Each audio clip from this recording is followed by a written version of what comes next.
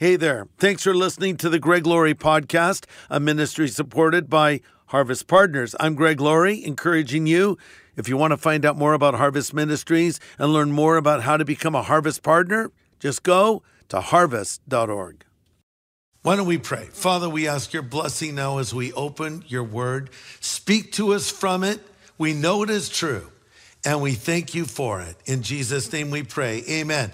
We're in the book of Acts together. We're going through a brand new series that we're calling The Upside Down Life. And the title of my message for you at this time is Honest to God. And we'll be looking at Acts chapter 5. Well, Halloween is almost upon us. And is it just me, or does it seem like people are making a bigger deal out of Halloween every year? In some cases, a bigger deal about Halloween than Christmas. I read the other day that Americans spend $10 billion a year. This year alone, $10 billion will be spent on costumes and candy and all the other things that go with Halloween. I was at a mall the other day and people are already dressing up for Halloween. Or maybe that girl always dresses like a vampire. I'm not sure, but it is here. And that means that some of us are thinking about who we're going to be for Halloween. In other words, what costume are we going to wear? I always deliberate and end up being a cowboy.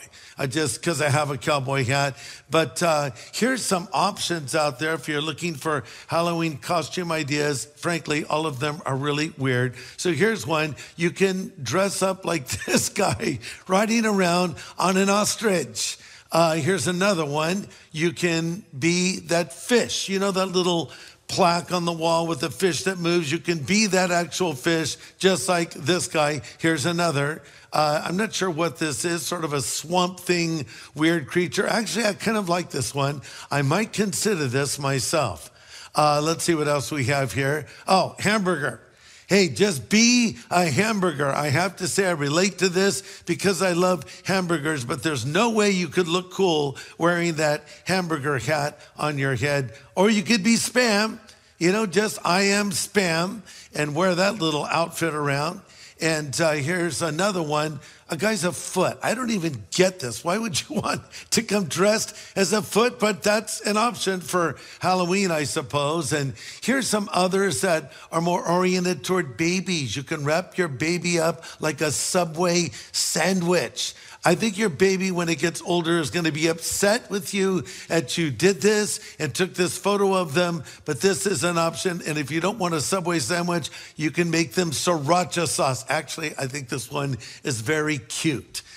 This is one I would probably do for my wife if she would agree to it. No, not really. And finally, you can have a baby burrito. Look how cute with the little tomatoes. Just some ideas for you for Halloween. But what is Halloween really? It's dressing up in a costume, an outfit, and maybe you put on a mask and you're pretending to be someone that you are not. And that is a technical definition of what a hypocrite is, because the root word of hypocrite, as used in the Bible, is an actor, a person who is playing a part. And of course, we've all heard it said by non-believers, the reason I'm not a Christian is because there are so many hypocrites in the church. And that's hard to refute, of course, because there actually are hypocrites in the church. And I've heard people say, when I find the perfect church that is hypocrite-free, I'll join it. My response is, please don't, because you'll ruin it. The church is made up of flawed people. And we'll all have moments of hypocrisy, not to excuse it, but to simply explain it. But I was at a Harley store a while ago, and I was talking to some guy about the Lord, and he said, well, you say, Jesus Christ is the only way to God, but there's all these other religions out there. And what about that? How can one be true and the others not be true? And at that very moment, as he asked that question, a very loud Harley rode by. I said, you hear that? That is the sound of a Harley. You recognize the sound of the pipes of a Harley. There are imitations. There's other bikes out there, but there's only one Harley Davidson. Of course, he agreed with that, being a Harley guy. By the way, when you're riding down the road on a Harley and there's a biker coming the other direction, first you determine what kind of bike he is riding. If he is riding a Harley, you do this thing. This is a thing. You just kind of put your hand out like you acknowledge them and they acknowledge you. It's not like this. It's just like, oh, hey, you ride a Harley, I ride a Harley, we're cool, or at least we think we're cool. But if someone comes on a moped, you don't wave at them, you don't acknowledge them. If they come on a different brand bike, you don't acknowledge them either. It's kind of an elitist thing, frankly. But the idea is there's only one genuine Harley Davidson, and there's a lot of imitations, and there's only one genuine Jesus Christ, who is the only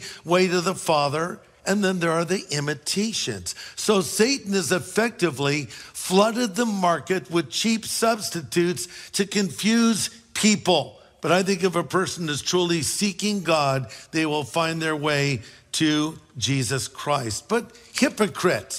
What is a hypocrite? Sometimes we misunderstand it. Like a Christian may say one thing and then contradict it. A Christian may lose their temper. A Christian may not treat their spouse the way they ought to. A Christian may do something that, well, frankly, a Christian should not do. And there might be an unbeliever standing by that will point that out very quickly. You hypocrite. Well, hold on now, just for a moment, buckaroo. What is a hypocrite? A hypocrite is a pretender. A hypocrite is an actor. A hypocrite is someone who wants you to believe that you're deeply spiritual when in fact you are not at all. A hypocrite is not a person who believes and then messes up. We all do that. Listen, we're imperfect people trying to serve a perfect God. And we're going to have moments where we blow it. Every believer falls short. Even the Apostle Paul struggled with this sinful nature. He wrote in Romans chapter 7 in verse 15, I don't understand myself at all. I really want to do what is right and I don't do it. And instead I do the very thing I hate. Sound familiar? I know perfectly well what I'm doing is wrong, writes Paul, and my bad conscience shows me, and I agree that the law is good, but I can't help myself because it's sin inside me that makes me do these evil things. Now, Paul is not excusing sin. He's just saying, I have a struggle. I fall short. I miss the mark. That was not necessarily Paul's everyday experience, but it is a candid admission on his part, don't you think? But having said that, that does not mean that as Christians, we should be content with the state we're in. We should prayerfully and hopefully become more and more like Jesus each and every day, because Paul also wrote in Philippians chapter 3, my dear friends, I am still not all that I should be, but I'm focusing my energies on one thing, forgetting the past and looking forward to what lies ahead. Listen to this. The further we go in the Christian life, the further we realize we need to go. Let me say that again. The further we go in the Christian life, the further we realize we need to go. There's so much to learn, so much change that still needs to happen in our life. No, we are not what we could be, but thankfully we are not what we were, right? Okay, so that's a struggling Christian. That's a functioning Christian. Every Christian has their moments of hypocrisy. They have their lapses. They do or say things they should not have done or said. Again, a hypocrite is different. A hypocrite is a man or a woman, as I said, that wears a mask. A hypocrite is someone who deliberately deceives others, pretending to be something that they are not. And ironically, hypocrites are often the most critical of all people. The hypocrite will be quick to jump down the throat of someone else or point out an inadequacy or point out a sin, when in reality, they might be personally dealing with something far worse. Well, before us here in Acts 5 is a story of two classic hypocrites who found out the hard way you can't pull the wool over God's eyes. What I love about this story is it's very honest. It's a little alarming, quite frankly, to see what happened to these two people, but it shows the honesty of the author of the book of Acts, that's Dr. Luke. It shows the honesty of the Bible in general, that this story would be recorded for us to read and to learn from. This story shows that the early church was not all about romance and righteousness. They had imposters. They had fakers and posers and phonies, just like we have today. They had people who claimed to be Christians and contradicted it by the way that they were living. They were messed up people doing messed up things just like today. But quite frankly, as we will read the story in a moment, we see that God dealt with them very harshly.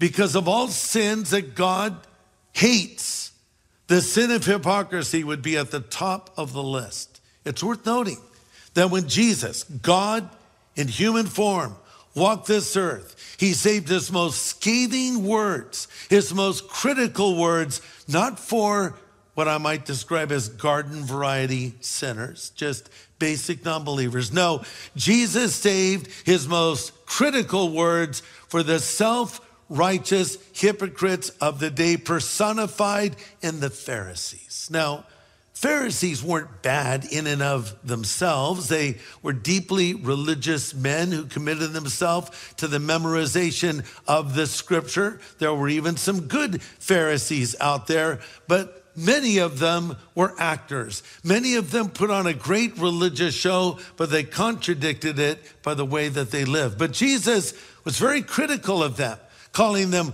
whitewashed tombs, meaning they looked good on the outside, but they were dead on the inside. But he did not have those same critical words for sinners. In fact, Jesus was actually called the friend of sinners. We see him with a woman actually caught in the act of adultery, and she was thrown at his feet. And the self-righteous, hypocritical Pharisee said, the law says she should be stoned. What do you say? They were trying to trap Jesus. They didn't care about this woman. Jesus looked around, wrote on the sand, stood up, wrote on the sand again. Then he said, let him that is without sin among you cast the first stone. And we read, they left from the oldest to the youngest. Then Jesus looked at this woman who was immoral, a woman who was a sinner, and he said, woman, where are your accusers? It's even interesting to note the word he used for woman. It's a term of respect, almost as though you would say ma'am or lady. I don't think she had been called that in a long time. Ma'am, lady, where are your accusers? She looks around, she says, I have none. Jesus says, neither do I condemn you. Go and sin no more. We see him taking time for sinful people, but having very critical words for the hypocrites. Listen, better to be an honest sinner than a lying saint. Better yet, be an honest saint and not a hypocrite. Bottom line, hypocrisy has probably kept more people from the Christian faith than any other sin out there. And it's probably driven a lot of kids away from the Lord who are raised in Christian homes. I do this means quote, right? Because maybe they were raised in a home of hypocrisy. Chuck Swindoll, who in my estimation is one of the greatest preachers alive today, wrote these words in his book, The Grace Awakening. He says this, you want to mess up the minds of your children? Here's how, guaranteed. Rear them in a legalistic, tight context of external religion where performance is more important than reality. Fake your faith. Sneak around and pretend you're spiritual and train your children to do the same. Swindoll goes on to say, embrace a long list of do's and don'ts that you say publicly, but you don't do privately. And never own up to the fact that it's all hypocrisy. Act one way and live another. And then he concludes, you can count on it. Emotional and spiritual damage will occur, end quote. That's so true. Because your kids are watching you. If you're a Christian parent, You're raising your children up in the way of the Lord. You don't just tell them what to do. You have to show them what to do. You have to model it for them. And listen, they see it when you mess up. And it's not the worst thing for a parent to say to a child, I'm sorry that I said that, or I'm sorry that I did that. I wasn't living up to what I should be living up to as a follower of Jesus. You think, I can't say that to my kid. They'll lose respect for me. They'll probably gain respect for you. And while you're apologizing, you ought to probably apologize to your husband or your wife or your parents too, because there's someone that we've offended, someone that we've been a bad example to. But at all costs, we want to avoid the hypocritical life. We want to seek to walk closely with the Lord and, yes, practice what we preach. Now, before we read our text here in Acts chapter 5, let's get the backdrop of what is happening. Of course, we're in the book of Acts. We've already read about how God's Holy Spirit was poured out powerfully on the day of Pentecost. And the believers were filled with the Holy Spirit. And Peter preached a dynamic sermon, and 3,000 people believed, and the early church was formed. They continued steadfastly in the apostles' doctrine and the breaking of bread and of prayers and of worship. And we read, the Lord added to the church daily those that were being saved. Then we see Peter going to the gate beautiful, and there's a man who has been crippled from his birth there. And the Lord directs Peter to raise the man to his feet, which he does. And this man who has not been able to walk is now walking and leaping and praising God. And Peter preaches another sermon, and this time 5,000 people come to faith in Jesus. Well, the devil is not happy, so he attacks. He attacks through persecution. The authorities clamp down on Peter and John and the church, and they say, stop preaching in the name of Jesus. What do the believers do? They pray. They pray for more boldness to preach in the name of Jesus. And the Holy Spirit comes upon them, and the room shakes where they were praying. So first Satan sort of comes in like a lion trying to destroy. But now he realizes that is not working. In fact, the church is getting stronger, not weaker. So he changes his strategy. And as we come to Acts chapter 5, we see Lucifer slithering in like a snake. Remember back in the Garden of Eden, the serpent came to Adam and Eve and deceived them. And when I was a little kid, I used to collect snakes.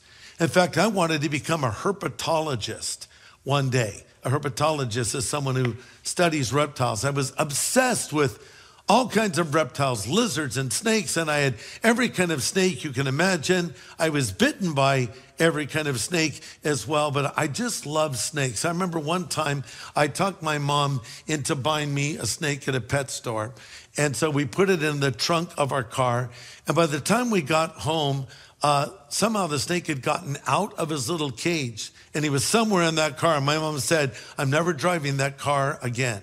Well, a week later, she had to drive it, and so she pulled into an intersection, and she was waiting at a red light, and suddenly she felt a cold coil drop on her ankle. She opened up the door, put her foot out, jumped out, and ran into the intersection screaming, and there was a police officer there, and he said, ma'am, what's wrong? She said, there's a snake in my car. So the officer goes back and looks, and it wasn't a snake, it was a loose coil that had dropped on her ankle. But she never drove the car after that. She gave it to me, so that worked out. But the funny thing about a snake is there was just a little opening in that cage, and they got through. And that's the devil. You know, you give him an inch, he'll take a mile. You open up one little area of your life, and he'll move in. You invite him in for a cup of tea, and next thing you know, you're having a 12-course meal with him, and he'll be setting up shop. That's why the Bible says, don't give place to the devil. And so here the serpent comes very deceptively, sort of infiltrating the church through this couple that are identified as Ananias and Sapphira. Before we read what happened to them, understand what was happening in the church. So everyone was helping each other out because they were persecuted, because some of them had lost their employment because of their faith. the Christians are sort of pooling their resources. It was voluntarily done. And one of the believers in the church named Barnabas had a piece of property on the island of Cyprus. So he sold it. And he gave the money to the church. He said, just invest this in the ministry. And, you know, it's funny, Barnabas is referred to in the book of Acts as a son of encouragement. And whenever you read of Barnabas, he was encouraging someone. Are you a Barnabas? That's a great calling to have, to be an encourager, because there's plenty of discouragers out there, aren't there? So Barnabas gave this piece of property over, turned the resources over to the church. No one pressured him to do this. He didn't have to do this. He did it voluntarily because he wanted to do it. So Ananias and Sapphira are watching this, and they're seeing how wonderful this is, and they decide they're going to do their own version of it. And here's what happens in Acts chapter 5, starting in verse 1. There was a man named Ananias who with his wife Sapphira sold some property. He brought part of the money to the apostles, but he claimed it was the full amount. His wife agreed to this deception. So notice, it was a deception. Verse 3, then Peter said, Ananias, why has Satan filled your heart? You lied to the Holy Spirit and kept some of the money for yourself. This property was yours to sell or not sell as you wished or not. And after selling it, that money was yours to give away. Why would you do a thing like this? You were not lying to us, but to God. Check out verse 5. As soon as Ananias heard these words, he fell to the floor and died. Everyone who heard this was terrified, and some young men wrapped him up in a sheet and took him out and buried him. About 3 hours later, his wife came in, not knowing what had happened. Peter asked her, what was the price that you and your husband received for your land? She replied, yeah, that was the price. And Peter says, how could the two of you even think of doing a thing like this, conspiring together to test the Spirit of the Lord? You might underline that. So they were deceiving. They were lying to God. They were testing the Spirit of the Lord. And just outside the door, the young men who buried your husband, they'll carry you out too. Instantly, she fell to the floor and died.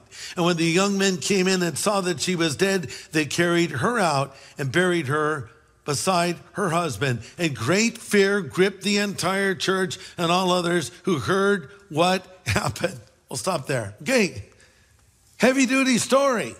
Kind of a little scary.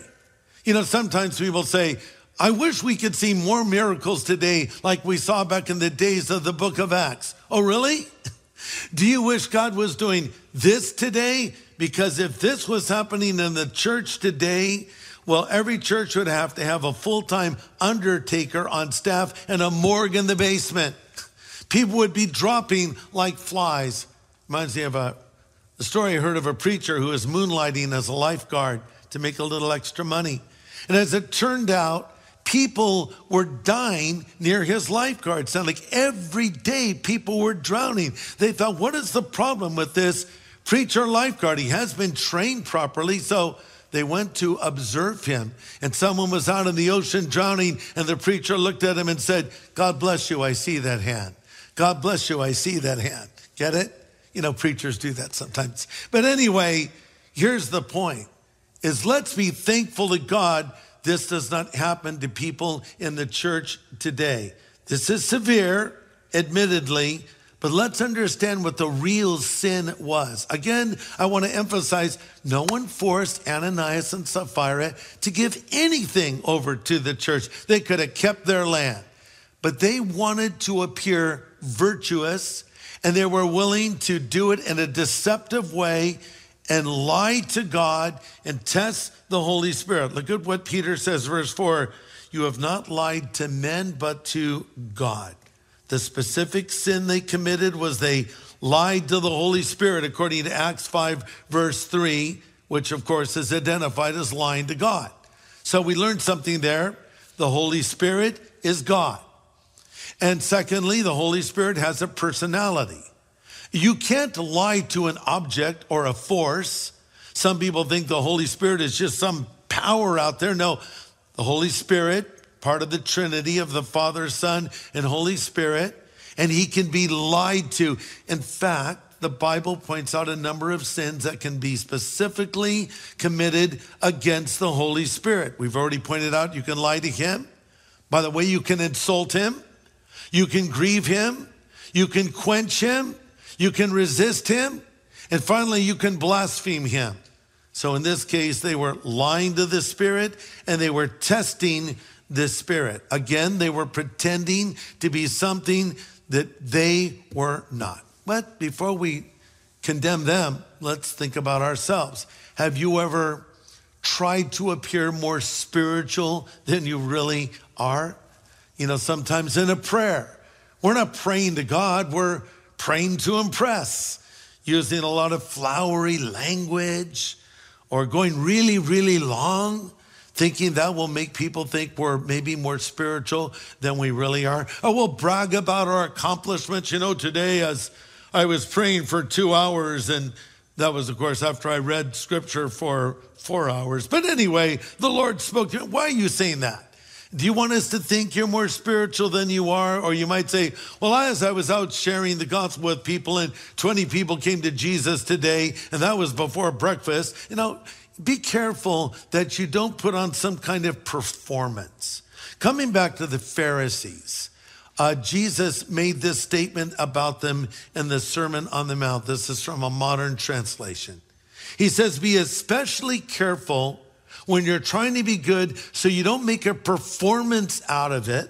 It might be good theater, but the God who made you won't be applauding when you do something for someone else. You know, sometimes we may do something for the theater of it. In worship, we'll lift our hands higher and sing louder than anybody, and that's fine if it's genuine worship, but don't do it to impress people or try to make them think you're more spiritual than you are.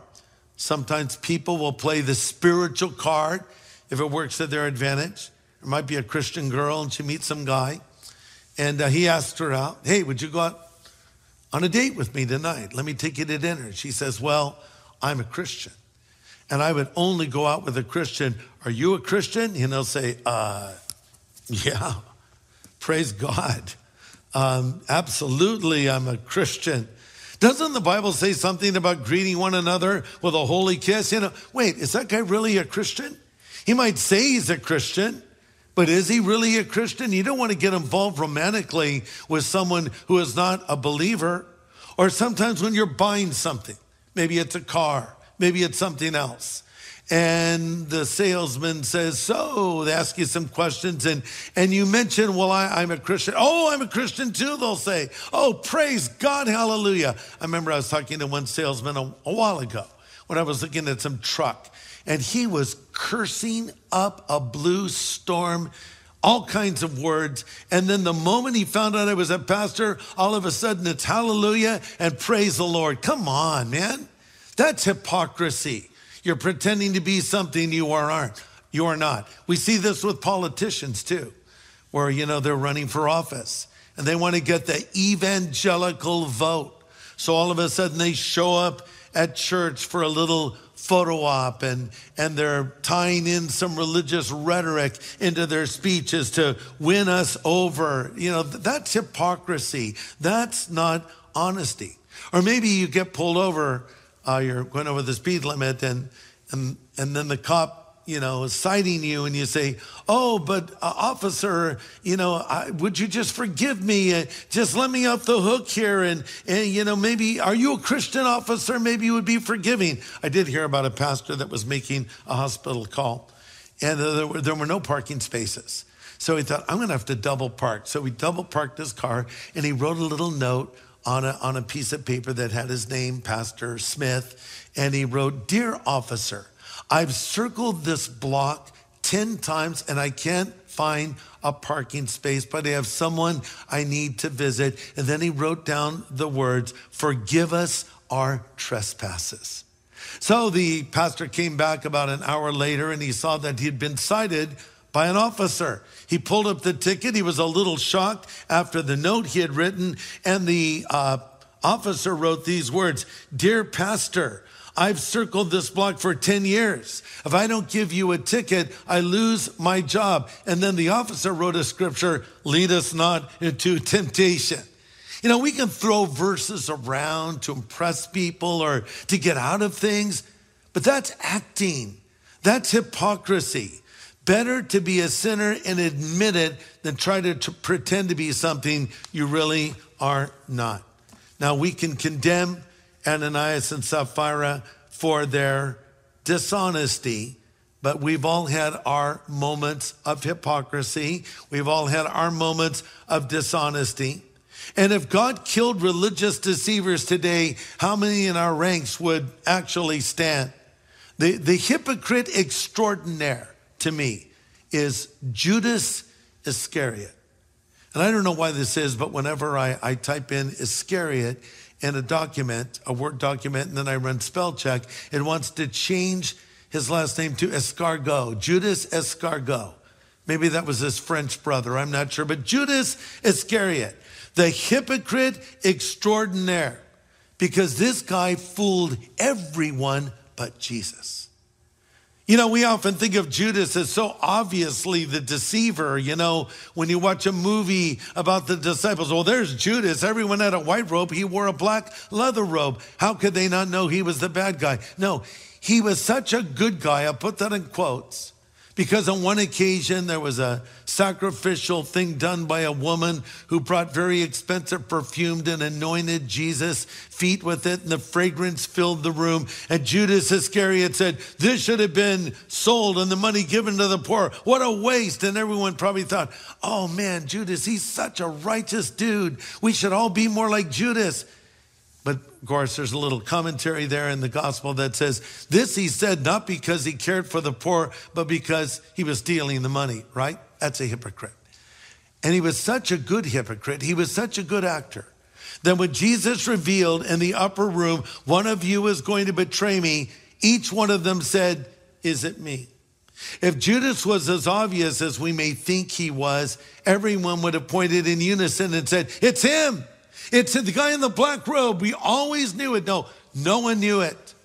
And then here's what made matters even worse. Judas said to the religious authorities, I will identify Jesus for you. Isn't it interesting that Judas had to identify Jesus?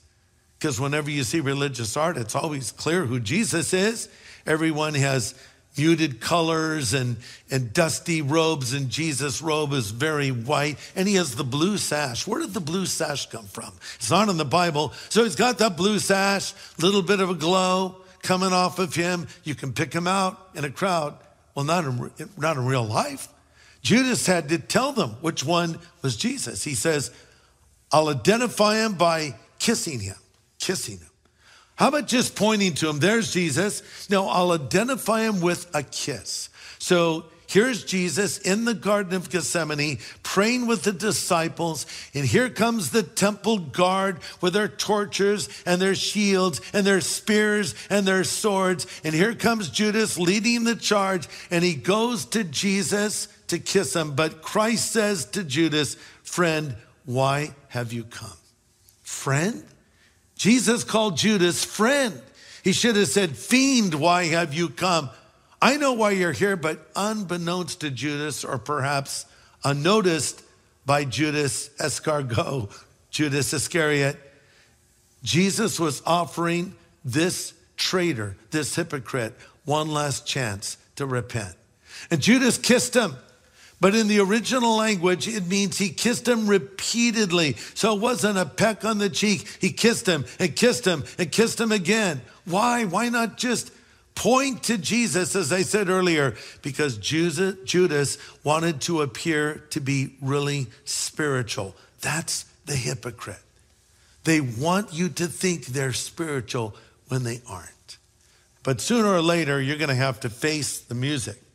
Now, some of you may remember this, but not all of you will. But back in the 90s, there was a duo known as Milli Vanilli.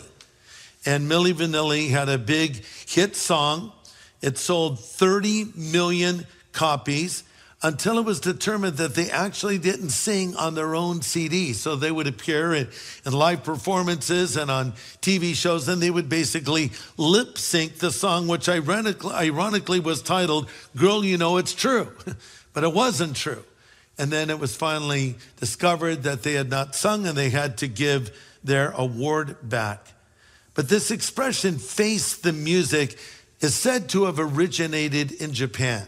There was a man that was in the Imperial Orchestra who could not play a single note, but he was very wealthy, and he wanted to have the prestige of playing in this orchestra, especially for the emperor. So the conductor agreed to this and gave the man a flute. And this man would pull the flute up to his lips. He would move his fingers, but not play a single note. And this deception went on for months. But then a new conductor took over the orchestra. And he said, everybody is going to have to audition. I want to see what your skills are. And this guy was under a lot of stress because he knew he really was not a flautist. But his moment came, and there he stood before the real conductor, and he couldn't play and had to admit he had been a fraud, he had been a phony, he had been a hypocrite. So he had to face the music.